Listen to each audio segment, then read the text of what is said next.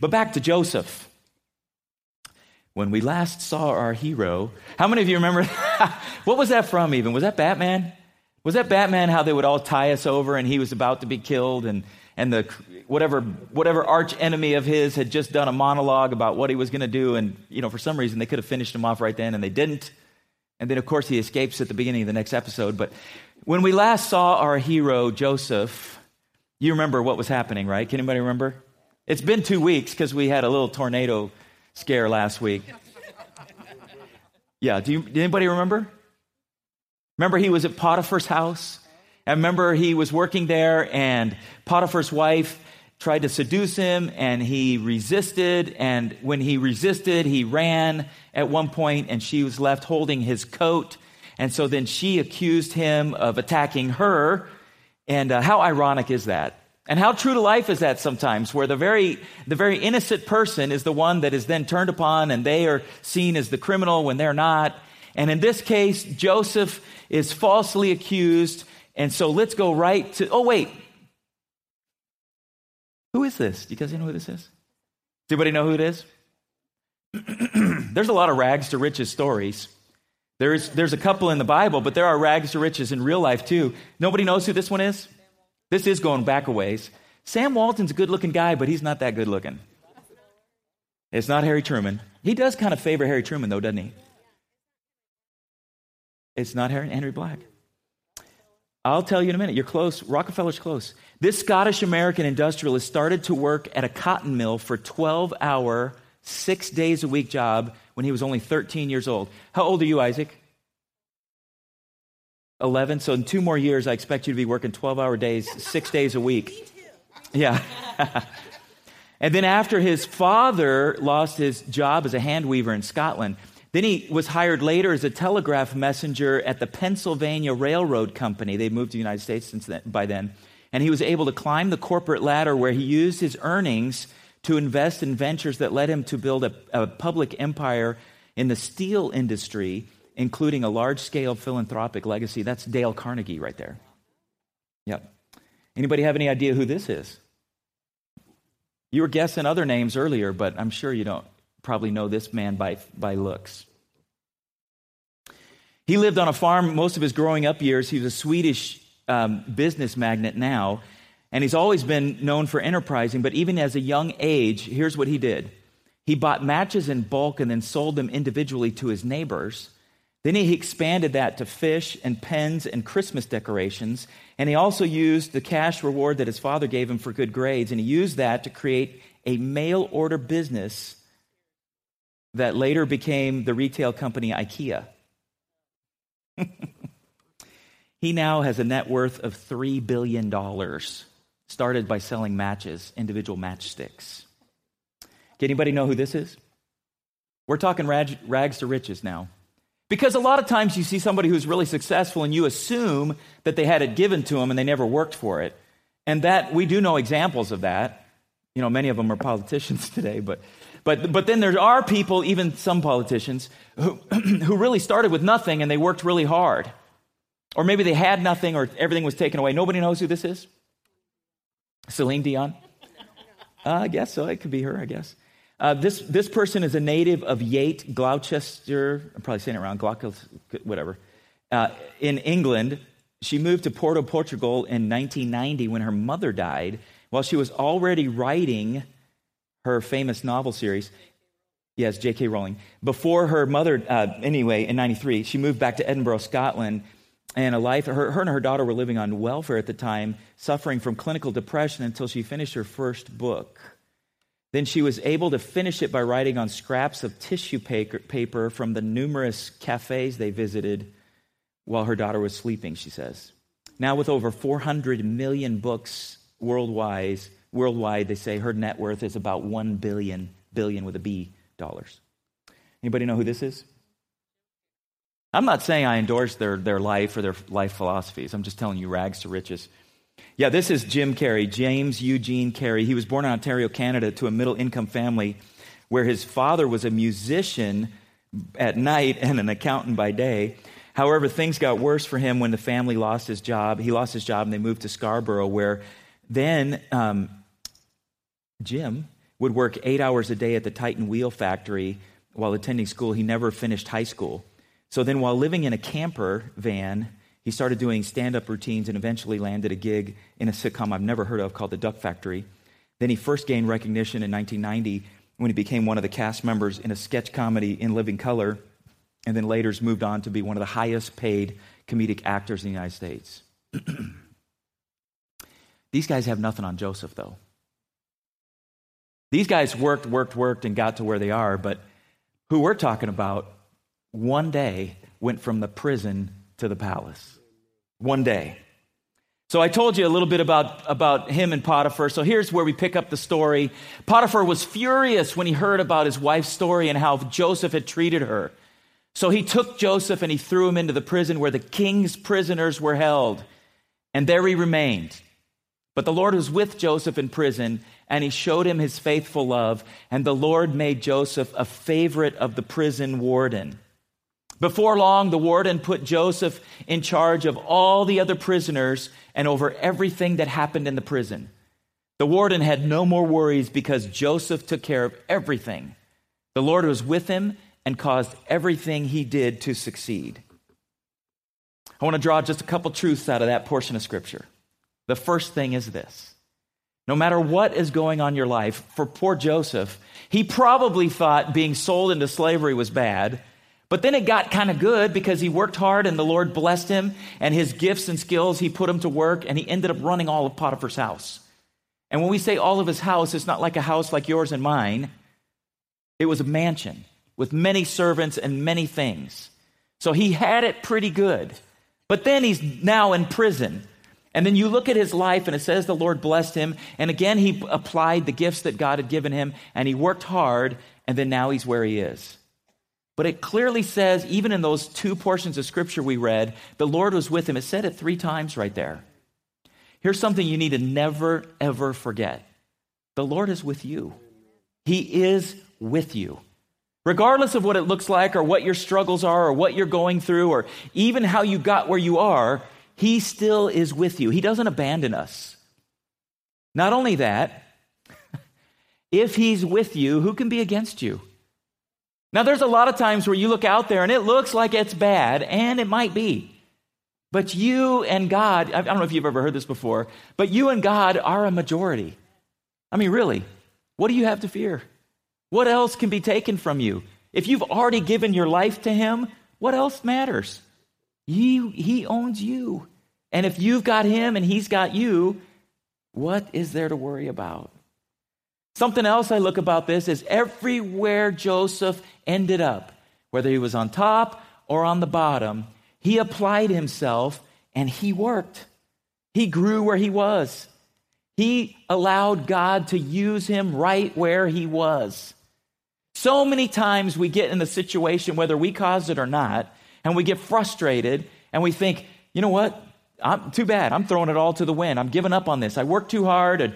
Or maybe you think, hey, this is a good excuse. Or maybe that doesn't even go through your mind, but you think, you know what? This isn't fair. Whatever's happened to me is not fair. So because of that, I'm going to go ahead and do something wrong I know I shouldn't do, or be mean to somebody, or pay somebody else back. Or it's almost like we feel like we have a license to sin because something happened to us that's not fair. That's not how it works. No matter where Joseph was, he still grew and applied the talents and gifts that God gave him. I want to ask you, are you a worker? Are you a learner? Wherever Joseph was, he was applying himself. You think about all the things he did. Do you think that quite possibly, remember what we said, Joseph wasn't the oldest son. Remember what number he was in 12 sons? He was 11. Now, how is it that God put him in charge? His dad put him in charge. I wonder if at some point as he was growing up, he learned from bad examples. Was it possible maybe that as he watched his brothers mismanage his father's estate, that he learned how not to do things? You know, you can do that. Even from a bad boss. I know how I would do this different. Or when I have a chance to be in charge, or when I have a chance to be the one in charge of how people get treated, I'm going to do it this way. Because I know how not to do it now. You can learn from anybody. Either a bad example or good example, you can learn if you have your mindset the right way. The thing I look about this, he learned in his father's house, he learned in Potter's house, and I guarantee you he even learned in prison house. Because when he got in prison, he wasn't in charge. Someone else was. There was some other person that the warden was trusting when Joseph was first thrown in there. And at some point, when Joseph took over and when he recognized Joseph's gifts, and as the Lord blessed him and Joseph was faithful and favored, I guarantee you that along the way, he was learning something all along the way. How do you do that? How do you do it? You apply yourself no matter what's going on. You work hard no matter what's going on. You try, you work, you make it work. Let me ask you another question. Who is your source? Good, I'm glad he is. Because I'll tell you this, there's a lot of times when you're in one of these situations, and sometimes we start to think we're our source. And it's not that, I'm not saying don't work hard, I just said work hard. What I'm saying is that there's times where we start to think, I'm going to be the one that's going to save myself. And that's not always true. The truth is, if you rely on him and the more you trust him, he will bless you and he will use that hard work and he will make that happen. Who are you looking to? Do you ever bargain with God? Do you ever get in a situation and say, God, look, hey, I didn't sign up for this. Isn't it how it's supposed to be? How about we do this? Or God, hey, maybe you could do this. And there's nothing wrong with that per se. There's a lot of examples of that in Scripture. But what I'm telling you is make sure you know he is your source, that he's the one you go to. Because there's a lot of times where I just trust me and I try to think, well, how am I going to get out of this? And what does Proverbs 3, 5, and 6 say? Trust in the Lord with all your heart and lean not to your own understanding, but in all your ways acknowledge him and he will direct your path. He will direct your path. I do believe that God gives us great ideas, and he uses the wisdom and the years of experience that he's already built into you. But make sure you consult him first because he needs to be your source. Something else I notice about Joseph there is talent can get you there, but God-built character will keep you there. Because some people have said, hey, you know what? Maybe Joseph was just good. I mean, there are people like that. You know, you run into people. I could see it even today as I'm doing the games for the kids during the VBS. And I got to tell you, it's fun. I really enjoy that.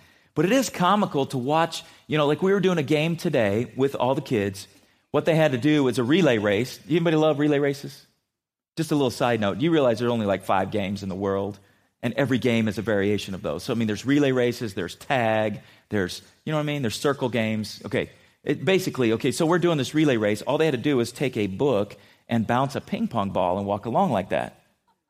Do you know how many kids can actually do that? Yeah, 1. Very small percentage. And in the younger kids, it's like next to impossible. All right? There is natural abilities, of course. And God gives us some people natural leadership abilities. You can see it too with little kids. It's funny, even as kids are milling around in here, you've got the little kid that's a sheepdog. And they're just kind of herding all the little kids. They're keeping them in line. They're herding them around. You need to be over here. You need to be over here. And, sometimes you want to say, you need to just worry about yourself and let these kids do what they're going to do. But what's cool about that is that kid, that's a leadership gift right there. They see what needs to happen. They see that not everybody's doing it. And they want to make it happen. I'm not going to crush that. I think it's a great thing. So, yes, there's natural abilities. God gives us natural abilities. The difference is, Joseph probably had natural abilities, but the abilities don't keep you there. What happens is God-built character will keep you there. The time you spend with him in the Word, the time you spend with him in prayer, those things that you build in, that character that he develops in you, that will keep you there. How many people have you known that once they get to the top or they're in charge, they turn into another person? It's like you can't even stand to be around them anymore. Like, who are you? We used to be this, and now you're lording it over us, and now you've got to, you think everybody owes you or whatever. You see that happen. The truth is, God-built character will keep you where God has put you. What you need to do is rely on the Holy Spirit and let him continue to guide you. You see, I'm sure that Joseph had he had those dreams where he was going to be in charge. And I'll bet there's a lot of times where he asked God, is this what you meant by that dream? I'm going to be in charge of a bunch of prisoners? Because I thought it was going to be in charge of my brothers, but I don't even see them around. They sold me to be a slave. Now I'm in charge of a bunch of criminals. Every criminal's innocent in jail, right? I'm sure everybody was thinking that. But fact is, there had to be times where he was questioning God and wondering. But even when he was there and life didn't make sense, and his sentence didn't make sense, and the prison term didn't make sense, he still lived out what God put in him, and the God's character that was in him still kept him going. I read this about Joseph. It said that in the empty middle ground, going nowhere, really, okay, so you're in charge of the prison. You're still in charge of prison. You know what I'm saying? It's still prison. It's still, and you know what? These prisons weren't like ours. It's not like a white-collar prison where they're playing tennis, and getting served, dinner in their room. It's not like prisons like we have today in the United States where it can be pretty cushy, pretty nice. I don't know if any of you have been to a foreign prison. We used to do prison ministry in Tijuana in Mexico when I was a youth pastor down there. I'm telling you, you have to almost steel your stomach against feeling nauseated. I think those prisons that Joseph were in were, of course, I don't know, but I think it was a tough place. He was going nowhere. Life was suspended between a past, which they longed for, and the future, which he hoped for. But he was nowhere. A middle ground. But he grew during that time. He grew during that time. I think of 1 Peter 4:12 where it says, "Beloved, do not be surprised at the fiery ordeal among you, which comes upon you for your testing as though some strange thing were happening to you." Because God can use those things to grow you in a way that nothing else will. Nothing else will. You know what else I've noticed about that? When you're in those times of testings and things aren't going terrific, you know what he can do in you? He can make you a person that can actually be a better minister. A better minister. You're all called to be ministers, There's a difference. You know the difference between sympathy and empathy? Well, English class today. What is sympathy? Because you feel sorry for them. Empathy is you feel what they feel because you've been there. There's a difference. There is a difference. If you just feel sorry for someone because you can imagine how horrible it is, that's good. But if you feel for them because you've been there, you've experienced, you've walked their walk, that's different. That's a whole nother thing. And maybe you think, okay, God, I would rather be sympathetic for people than empathize. I understand that. No one wants to walk through tough times. But the truth is, once you have, that creates a depth in you that allows you to minister and care for people that is beyond the life of luxury. It refines who you are. It refines your character. It deepens you as a person.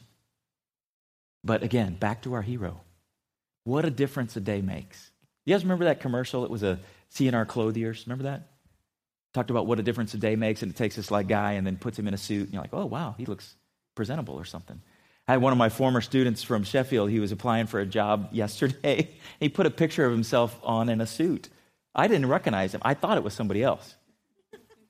I had to message him like, where'd you get that suit? Seriously, because that looks good, man. I was just giving him a hard time. But things can change in a day, can't they?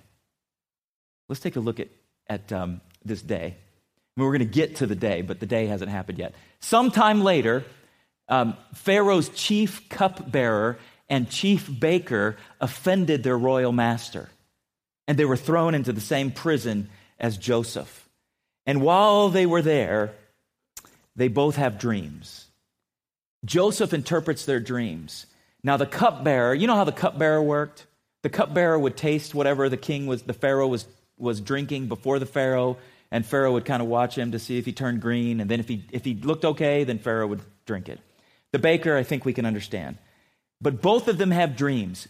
Joseph interprets the dreams, and I always read the story and think, oh my goodness, can you imagine the baker? So they're in prison. Joseph tells the cupbearer, in 3 days, you're going to be called up to Pharaoh and your job is going to be restored.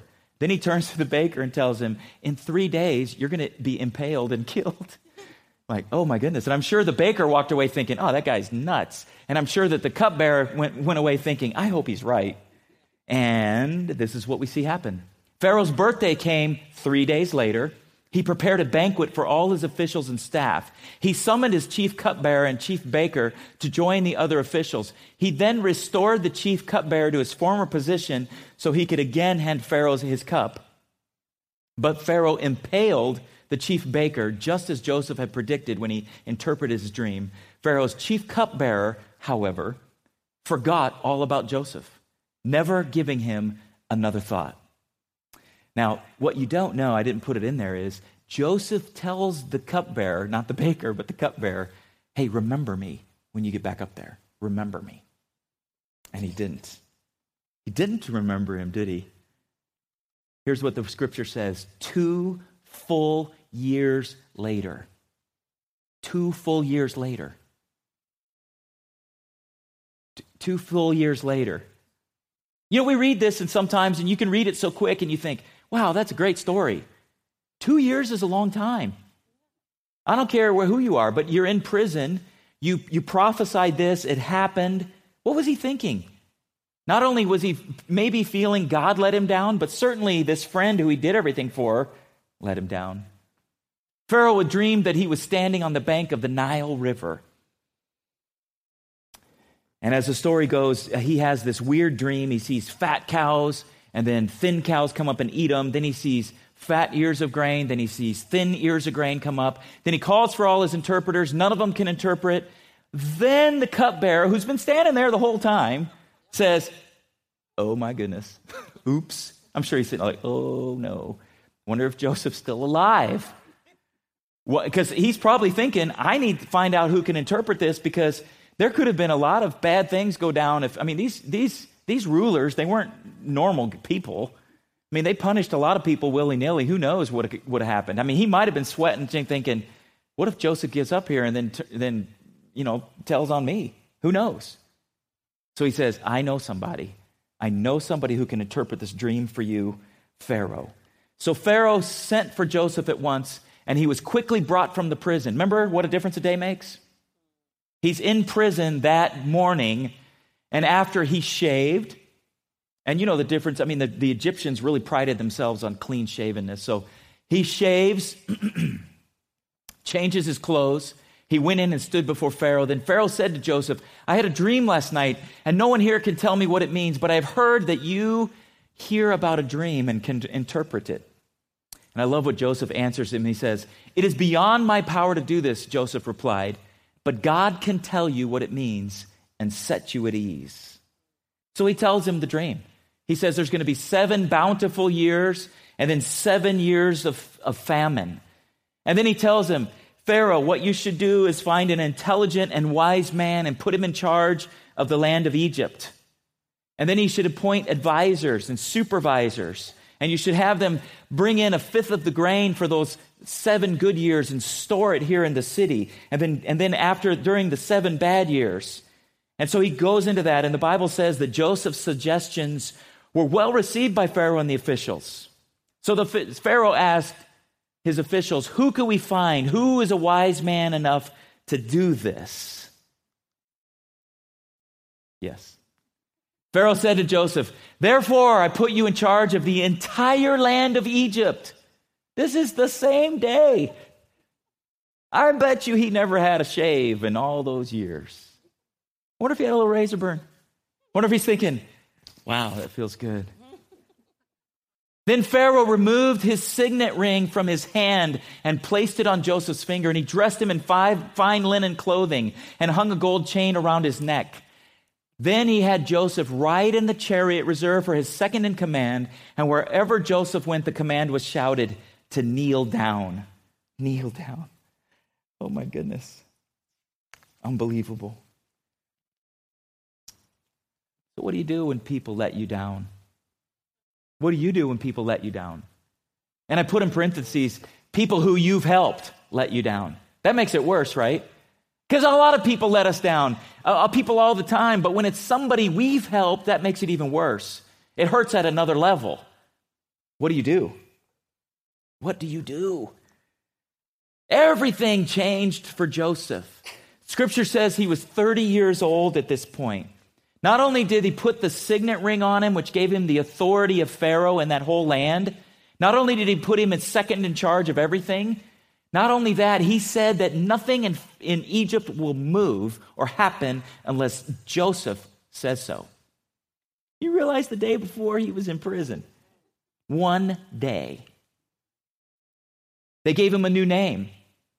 They gave him a new name that was a powerful name. They literally changed his identity from a Hebrew slave who was a convict to an Egyptian ruler in one day. He gave him a wife. He gave him status. He gave him everything that he had none of the day before. And then all the people of the land came to buy grain from Joseph. Do you guys have cupbearers in your past? People have let you down after you've helped them? You see, Joseph didn't exact revenge on the cupbearer. And most of us think it would have been okay, maybe a little bit. But he didn't. He didn't do that. He didn't do it. The truth is, it's your job to be faithful regardless of the cupbearers in your life. The truth is, there's going to be times where people you've helped let you down, and you still need to be happy for their successes. I said happy. I did. Because that's what God is about. It's about blessing people, and you still need to be faithful even though they're being blessed. 2 years. 2 years. You know what life's like in prison? It's the same thing every day. Over and over and over. 2 years. 2 years. So many times we get frustrated because things aren't happening fast enough or the way we think they should happen. And I understand that. 2 years. He didn't anticipate this one day that changed everything. I read this. I love it. It says, God doesn't announce his appointments in advance. You know how desperately and badly we want prophets in our life? We want to know, when is this going to happen? What's going to happen? When is it going to happen? That we seldom get that picture in life. What we're called to is faithfulness day in, day out, whether it's 1 year, 2 years, whether it's in prison, whether it's not. We're called to that kind of faithfulness. And God doesn't let you know in advance when he's going to change everything and take you from prison to the palace. He doesn't do that. But he does do that eventually. That day was a day like any other day. I'll bet you when he got the call, he said, "What? Okay." You know what else I love about what he did? He promoted God. He didn't promote himself. I have to be a little bit honest here. I might have been tempted to say, I know somebody who could run this for you. Or when Pharaoh said, I'm told that you can interpret dreams, he might have said, yeah, but I do it better not in prison, right? He didn't do any of that. In fact, what he said is, I don't have the power to do that. God does. That's totally selfless and putting God on the throne. And even the way he said, Pharaoh, what you need to do is you need to find someone who can lead and handle this. He still didn't promote himself. I mean, to me, there would have been a little hint in there, but that's not in Scripture. In Scripture, he says, you need to find somebody. And then Pharaoh looks around and says, who else? If this guy is wise enough to interpret my dream and he hears from God like this, then he's the man. That is an amazing thing.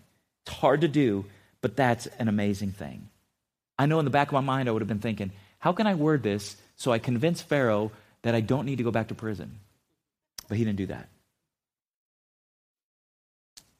James 4 says, humble yourself before the Lord, and he will lift you up in honor. When your reward comes, I just want to remind you to give God the glory, because he deserves it. He deserves it. Hey, Dave, if we could put some music on in a second here. I want to mention this too. No matter what eavesdrop or a hint dropping you want to do, or how much resume preparing you want to do for whatever's going on in your life, only God can bring you through the dungeon and into the palace. That's what he does. So I'm asking, do you have a testimony in the making? There's something going on in your world that you're working on and you feel like it's been 2 years already, God. Or maybe you're just sailing along and everything's good for you, and that's awesome. If that's you, I want us to take a moment and just kind of give God some glory. So here's what I'm going to challenge us to do just for this evening. I want you to shut your eyes for a second. I want to give you a chance to just express to God what's going on with you. If you feel like things are good, tell him, thank you, Lord. Thank you, thank you, thank you.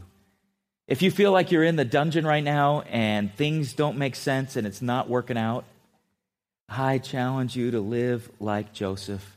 If you have cupbearers in your life who failed you, let you down, maybe, the cupbearer forgot about him and that's horrible, but maybe people in your life that have done worse and they have wrongly accused you or said you did something you didn't do or hurt you or said things that have offended you. I'm going to challenge you to do something that I promise you Joseph did. I'm going to challenge you right now tonight to forgive that person and to celebrate their success. That's a hard thing to do. But it's something that God wants you to do, and it will heal your heart in a way that nothing else will. So if that is you tonight, I want you to do that right now as I pray. Father, I lift up our friends in this room today. God, those who've had some struggles or some frustrations at the hands of others.